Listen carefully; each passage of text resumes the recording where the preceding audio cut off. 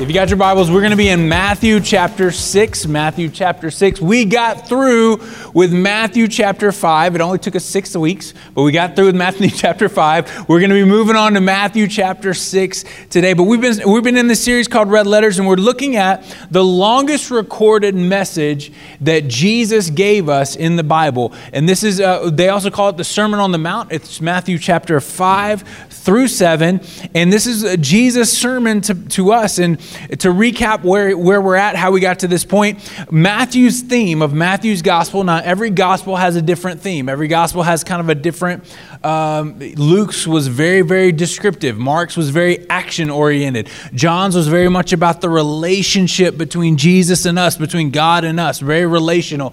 But Matthew's theme was that the kingdom of heaven is here in the person of Jesus Christ. The King has come, and Jesus has come to bring good news. It opens with the Beatitudes, where he talks about how God's blessing will contradict the worldly motivation. He talks about how we're going to be agents of change, salt and light in the world. And then he talks about how our righteousness, the topic that Jesus kind of transitions to after he talks about how we're supposed to be salt and light, is he talks about righteousness. What does that mean? That means living the right way. How we should be living. If we're going to be followers of Jesus, if we're going to say, yeah, I want to be a follower of Jesus. I want to make Jesus Lord and Savior of my life. I'm going to do what he says to do. I'm going to do all these things.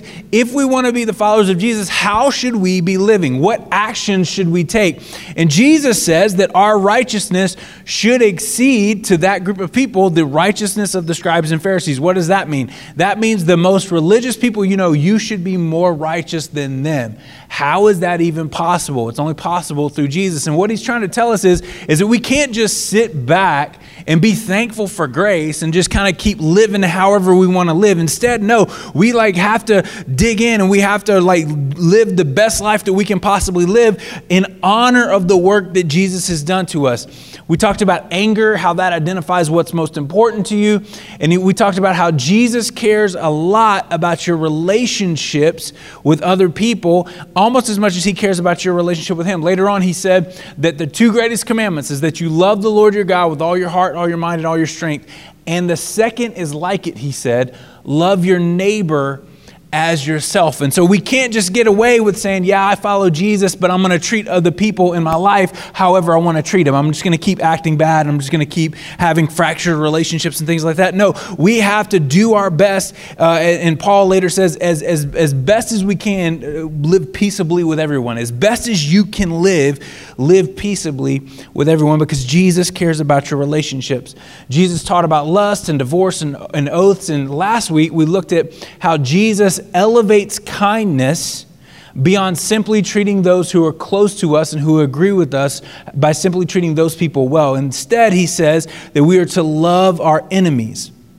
When you are slighted, when you are wronged, when you have a fractured relationship, we have the option to respond with this base level of kindness we looked at. But what Jesus teaches us is to go beyond that. Go the second mile. When they ask you to go the first mile, go the second mile. Go beyond being the law or the base level of kindness, and go beyond that. All of that got us through Matthew chapter 5. You guys ready to move on to Matthew chapter 6? Let's move on to Matthew chapter 6. As human beings, as a person, everyone in here is a human being, right? Everyone in here is yeah, right? Okay. As human beings, we are shaped by narrative. We are shaped by narrative. What does that mean? That means that there's stories that we tell ourselves about ourselves, and there's stories that other people have told us about us, like where we come from, how we got here, what we do, how we act as a family, who we are. We're shaped by narratives. Narratives provide structure for us to understand and interpret the world. It's just a way that we can understand and interpret the world. What are the stories? I just want to ask you the question. What are the stories that you have been told about you?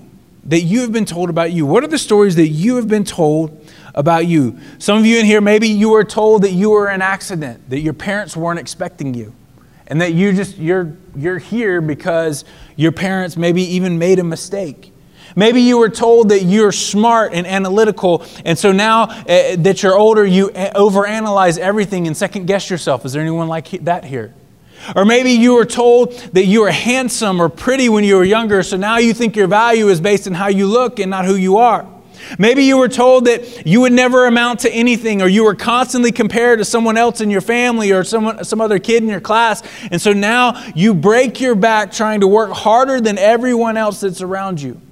See, when we're told these narratives, especially when we're younger children, when we're told these narratives, we internalize them and they shape who we are as a person.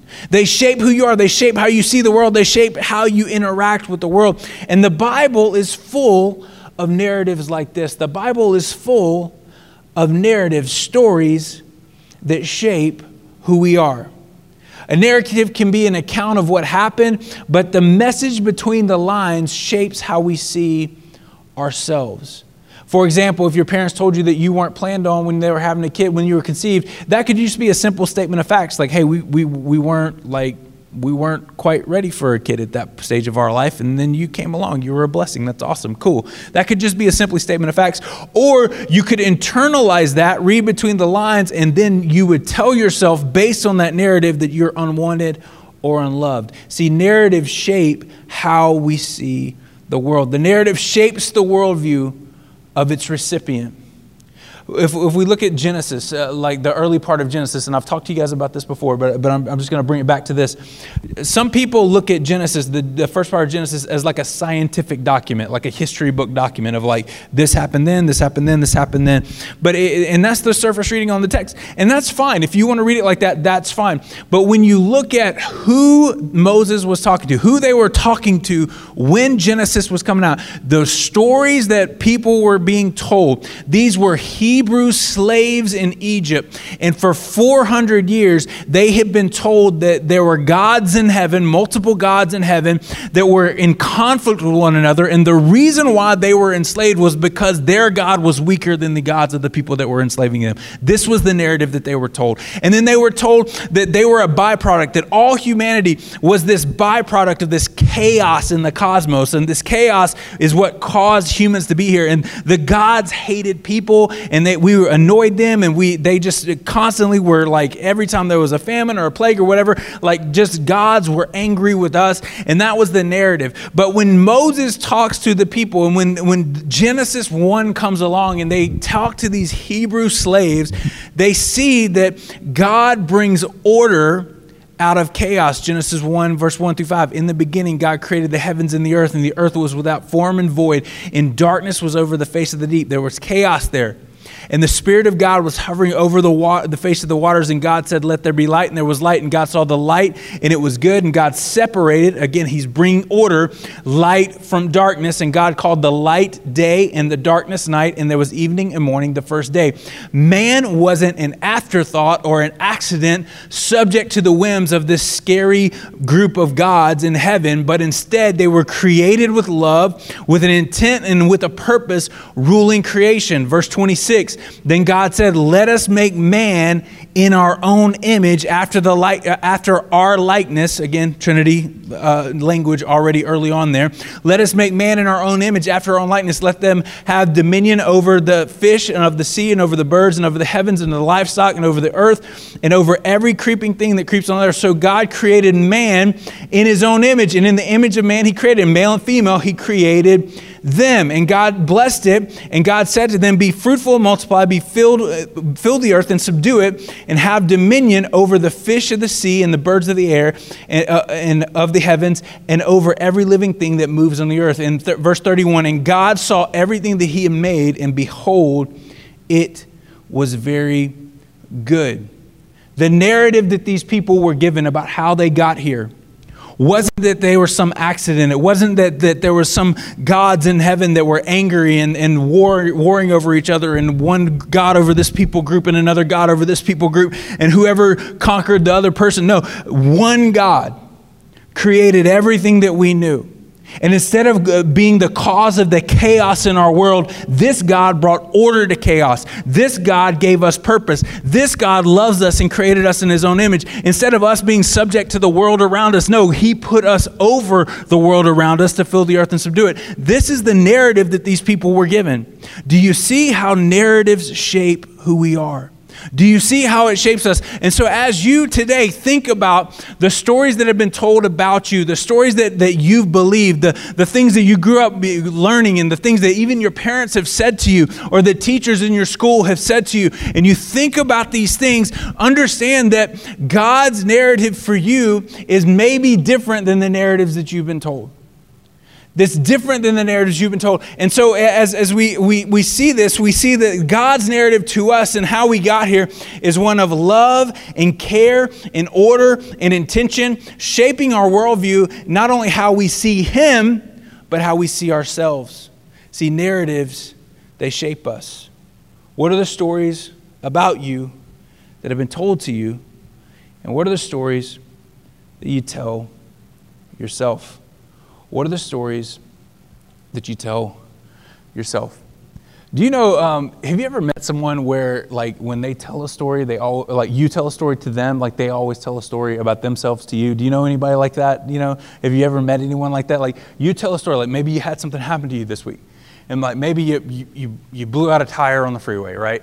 And so you're like, man, that was scary. I blew out a tire on the freeway. I had to pull over and had to change my tire. Like it was rough. And like they don't even let you finish the story. Like all of a sudden they're like, oh yeah, I did that one time, and like it was way worse. Like it's like, oh, coming over the top of your story. Do you guys ever know anybody like that? Have you ever met anyone like that? Like I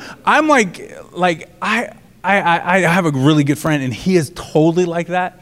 But he does it to try to relate. Like he's trying to relate to you. It's not like he's narcissist or whatever. No, he's really just trying to be friendly and relate. And a lot of times we do that. When we're telling stories about ourselves, when we're telling these things, we do this, but then it's really hard for us not to bring it back to ourselves. Do you guys find yourself doing that? Do you guys find yourself when someone's telling a story, you constantly bring it back to you? Because again, narratives shape how we see the world. So when someone else tells a story, I think, okay, how am I applied in this story? How am I a part of this? What does their story have to do with me? And sometimes, just to be a good human, you need to let their story be their story. Like, let it be their story. Like, you don't have to come over the top and you don't have to do that. But that's okay. When we look at the Bible, we find ourselves in the stories. Have you ever done that? You ever looked at the Bible and you find yourselves in the stories? When we look at a guy like David and all the mistakes that he made, but yet he still wanted to love God, he still wanted to worship God. And he, a lot of times when you look at David had leaders that were coming after him. And so if you have a hard boss, you have a boss that's always trying to get you and like do whatever, like that was David. David lived through that. Or maybe you're like a guy in Judges named Gideon. And Gideon, when God was raising him up, and God was raising him up to raise up an army to defeat the enemies of Israel, you know where they found him? Like he was hiding out, like hiding from the enemy, like basically hiding in like the lowest point of his property, like just hiding there. And that's where God met him. Maybe you're like that. Maybe you're just afraid of the world around you and you're just concerned. Or maybe, we've talked about Peter, and Peter always sticking his foot in his mouth. How many of you guys are like that? I'm like that. I stick my foot in my mouth all the time. I just, I'm a talker. That's what I do. Just get my mouth ahead of my brain sometimes. We find ourselves in the narratives of Scripture. But what we must understand when we look at the Bible, and this is what Jesus is talking to us about in Matthew chapter 6. What we must understand when we look at the Bible is that the Bible isn't our story. The Bible isn't our story. The Bible is God's story. The Bible is God's story. The purpose of the text is never to exalt or puff up you or I. It's all about bringing glory to God. When it talks about us, it frames that talk in the context of the lengths that a holy and righteous God would go to love and save us. That's about how good God is, not about how good you and I are. Do you see the difference? Do you see how that works? And so when we see ourselves in the Bible, when we read the stories, when we see the narratives and we hear, about the Davids, about the Gideons, about the Pauls, when we see these things and we want to say, oh yeah, I see myself in that story. I see myself right there. We must understand that this is not about me. This is about God. This is God's story. It's not about us. It's not to lift us up. It's about God. Several weeks ago, we looked at Jesus' teaching about us being salt and life, us being agents of change in the world, about how you and I can go into our world and make a difference and bring change, bring light into darkness, bring hope to the hopeless. When you and I are going through that, we read this, and this is what Jesus said in Matthew 5:16, let your light shine before others so that they may see your good works and do what? Give glory to your Father who is in heaven. The purpose of our good works is to give glory to the Father in heaven. That's the purpose of our good works. That's the reason why we do that. It's not about me making me look good. It's about me making God look great. Because of what happens is that me on my own, I'm going to mess something up. I'm going to stick my foot in the mouth. I'm going to be fearful. I'm going to make mistakes. I'm going to do this. But anything good in me is because God put it there. And whenever I do good works, now I can do good works so that God will be glorified. Again, it's not my story, it's His story. The purpose of our works isn't to call attention to ourselves, but to bring glory to God. It's not our story, but it's His. There's a figure of speech. I don't know if you've heard this. I say this all the time. When someone's doing great in life, have you ever heard someone say, "It's your world, I'm just living in it"? Like, it's your world, I'm just living in it. Like, you're doing great, man. Just keep doing what you're doing. This is amazing. It's your world, I'm just living it. As Christians, this should be our framework when we're talking about God. It's God's world, I'm just living in it. This whole thing, everything that God is doing good, it's God's. I'm just living it. I'm just glad I get to be a part of it. I'm glad I get to be connected to it. I'm glad that I'm not the center of the universe. I'm not the center of the story. It's God's world, and I'm just living in it. And this is what Jesus talks about in Matthew chapter 6. Let's read what He says in Matthew chapter 6, verse 1. Beware of practicing your righteousness before other people in order to be seen by them. For then you will have no reward from your Father who is in heaven. Thus, when you give to the needy, sound no trumpet before you, as the hypocrites do in the synagogues and the streets, that they may be praised by others. Truly I say to you, they have received their reward. But when you give to the needy, do not let your left hand know what your right hand is doing, so that your giving may be in secret, and your Father who sees in secret will reward you. Why should we not call attention to the good works that we do? Why should I just did something cool. I just helped that person out. Like, why? That's a cool thing for me to do. Why should we not do like that? Why should we not live like that? Because we should not do anything that moves the spotlight away from God and onto us. We should not do anything that moves the spotlight away from God and onto us. And for some of us, this is like a pretty easy thing. Some of you guys, you don't like the spotlight. You would I'm just going to do the right thing. I'm going to serve. I'm going to do the right thing. And I'm just going to keep doing what I'm supposed to be doing. And I don't want to be the center of attention at all. I just don't like being the center of attention. My wife is like this. My wife hates being the center of attention. 15 years ago, when I was a youth pastor, I had her speak one Wednesday night in our youth group. We had 120 kids and adults, about that much, and I had her speak. And the whole day that she was about getting ready to speak, she had a migraine, and then she threw up afterwards. Just hates talking in front of people. Anybody else like that in here? Like if I, even a group this size, if I brought you up here right now, and I said, all right, you need to talk in front of the whole group, you would just be like, no, thank you. I'm not going to do that. I just don't like talking in front of people. Some people don't like the spotlight. Some people don't like that. And if you're ever wondering why you don't ever hear Liz speak here, it's not like a doctrinal thing. It's literally I like being married and I like keeping her happy, and making her speak, it would not be something that would keep her happy, right? So anyway, it's just one of those things where some people, they just don't like being the center of attention. They don't like all eyes on them.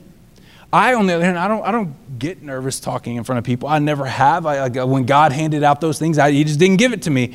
And that just wasn't something I have. But we should all be wary of being the center of attention. We should all be wary of being the center of attention, and we should all be quick to put the spotlight back on God. When we act for our own glory, God won't bless it. When you're trying to do good things for other people, whether it's giving them money, whether it's praying for them, whether it's giving them a word or encouraging them, or whether it's supporting them or whatever, when you try to do those things for your own glory, God doesn't bless it, and you're only working and you're only going to be as good as your own talents are in that situation. And some of you guys are pretty good. You're pretty talented. We all have talents. We all have gifts. We all have abilities. That's part of it. And you can help people, and you can make yourself look good in those situations. But what I want for my life and what I want for your life is I don't want you living out of a blessing that you alone can create. I want you living out of a blessing that God has over your life. And so if you're living your life in such a way to where you're trying to bring honor to yourself, and you're trying to bring glory to yourself, and you're trying to get the spotlight on yourself and not keeping it on God, when we're living that way, we actually step outside of God's blessing for our lives. And if we want to live in God's blessing, we have to live for His glory at all times. There's a story in Acts chapter 19 about a group of men who did this very thing. They tried to do things spiritually for their own glory. And let's just read it in Acts chapter 19, verse 11. And God was doing extraordinary miracles by the hands of Paul, so that even handkerchiefs and aprons that touched his skin were being carried away to the sick, and the diseases left them. Evil spirits came out. Can you imagine that? Like, the Spirit of God was on this man so much that even just handkerchiefs that had touched him, like people that connected to those just items, like God was using that. So connected to, God was still using those things to heal people. Then some itinerant Jewish exorcists. So these are people, itinerant Jewish exorcists. That would be people who cast out demons for a living. That's the translation of that literally. Itinerant Jewish exorcists undertook to invoke the name of the Lord Jesus over those evil spirits, saying, I adjure you by the Jesus whom Paul proclaims. 7 sons of the Jewish high priest named Sceva were doing this.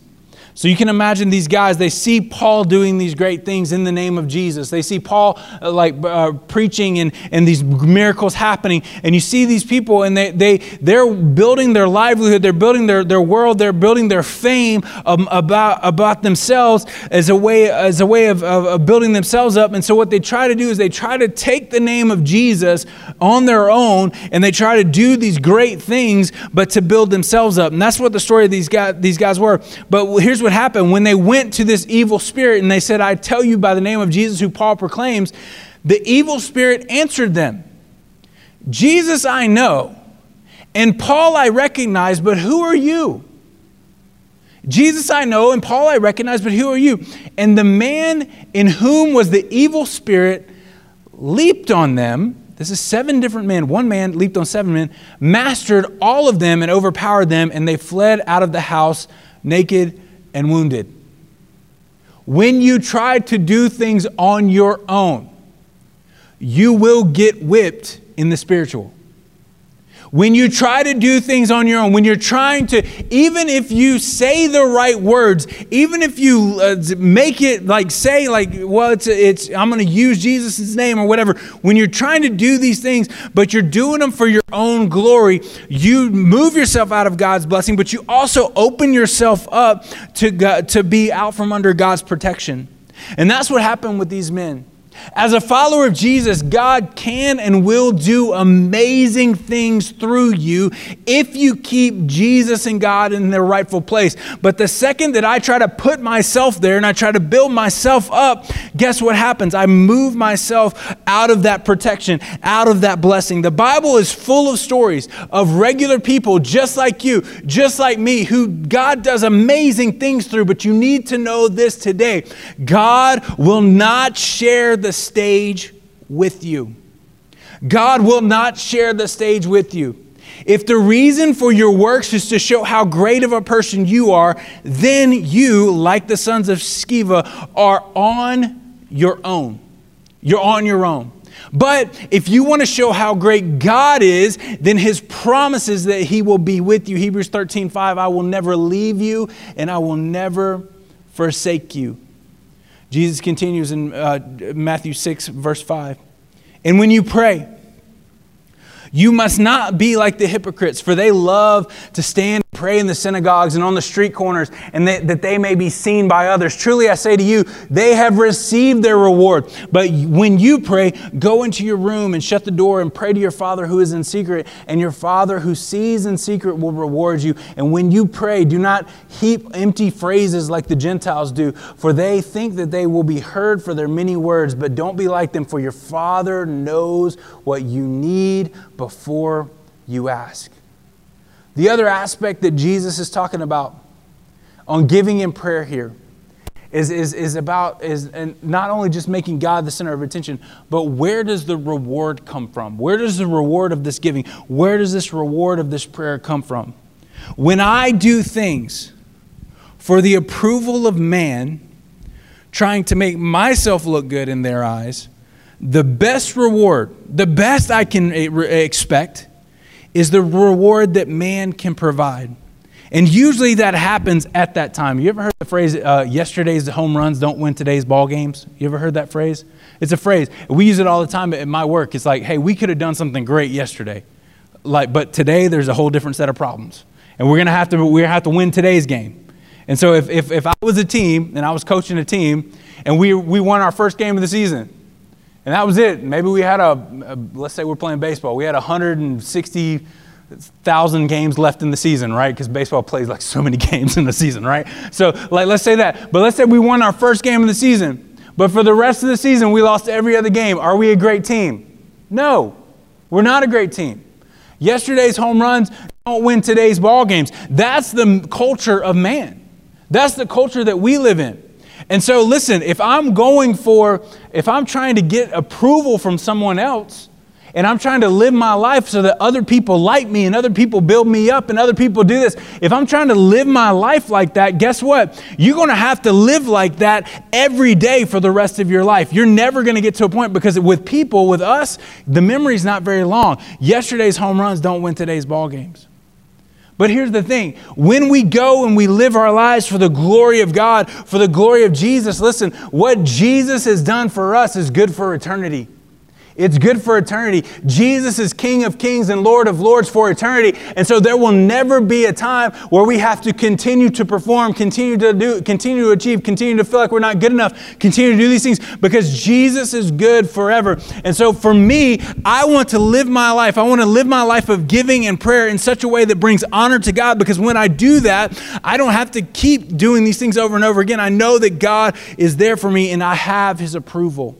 I have his approval. The best reward that you can hope for when you're trying to build yourself up is that the reward that man can give you in the moment. But when we do things for the glory of God, our reward comes from him in eternity. Not only does the Father promise to reward us, Jesus says your Father knows what you need before you even ask. Your Father knows what you need before you even ask. So the promise of provision is there as well. There's a promise of provision there as well. So whenever you think you're trying to get whatever you think you're going to get from gaining the approval of other people, the Father knows what you actually need. The Father knows what you actually need. So today, when we're looking at our lives and what Jesus is teaching us is when we're doing these things and when we're living this way, when we're living a way that is free of anger and lust and when our word is our bond and when we're being salt and light in the world, we're doing this not for our own glory and not for the attention of other people, but we're doing this for the glory of God. Philippians chapter 2, verse 1. Paul says it this way. So, if there is any encouragement in Christ, again, today, maybe you are tired, maybe you're exhausted, maybe you had a hard week and you need some encouragement. If there's any encouragement in Christ, if there's any comfort in love, any participation in the Spirit, we need the Spirit's participation, any affection and sympathy, complete my joy by being of the same mind and having the same love and being in full accord of one mind. This is what he says. Do nothing from selfish ambition or conceit, but in humility, count others more significant than yourselves. Let each of you not look to their own interest, but also to the interest of others. Having this in mind among yourselves, which is yours in Christ, who, that though he was in the form of God, did not count equality with God a thing to be grasped, but he emptied himself by taking on the form of a servant and being born in the likeness of man.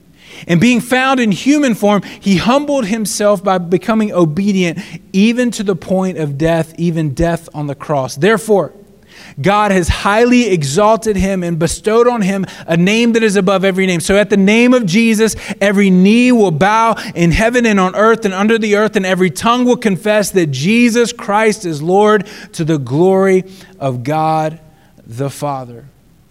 Jesus left us an example of living a life that's to the glory of God the Father. Not to our own glory, not to build our own kingdom, not to fight for our own way, but we do things for the glory of God. And when we do things with the glory of God, we receive God's blessing and God's reward. Let me pray for you. Heavenly Father, we thank you today. We thank you today for bringing us out of darkness and into light. God, we thank you for setting us free. God, as we sang earlier, we were enslaved to our own sin. God, we couldn't find a way out. It was over us. It was oppressing us. But you came and you set us free. And so, Jesus, today, we thank you for that freedom. And God, we want to live a life that pleases you. We want to live a life that honors you. We want to bring salt and light into a world that is lost and dying and hopeless. But Lord, let it be for your glory. And if there's anything in us that needs affirmation, that needs encouragement, that needs comfort, that needs to be built up, God, I pray that your Spirit would do that in us in private. That we wouldn't seek that from other people, but God, we would seek it from you. And Lord, when we meet you there in those places, Lord, you would prove to us that you are enough. And we would live our lives for your glory and honor. In Jesus' name. In Jesus' name. Everybody said, amen.